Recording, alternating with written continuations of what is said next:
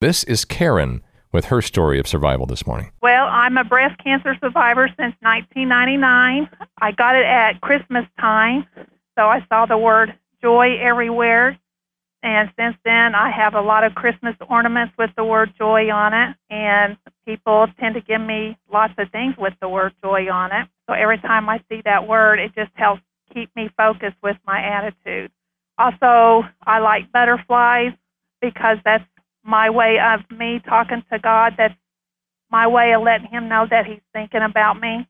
If I see a butterfly, so I have several butterfly bushes around my house. God has pulled me through it, and I'm still here and hanging in there. I was 36 when I was diagnosed with mine.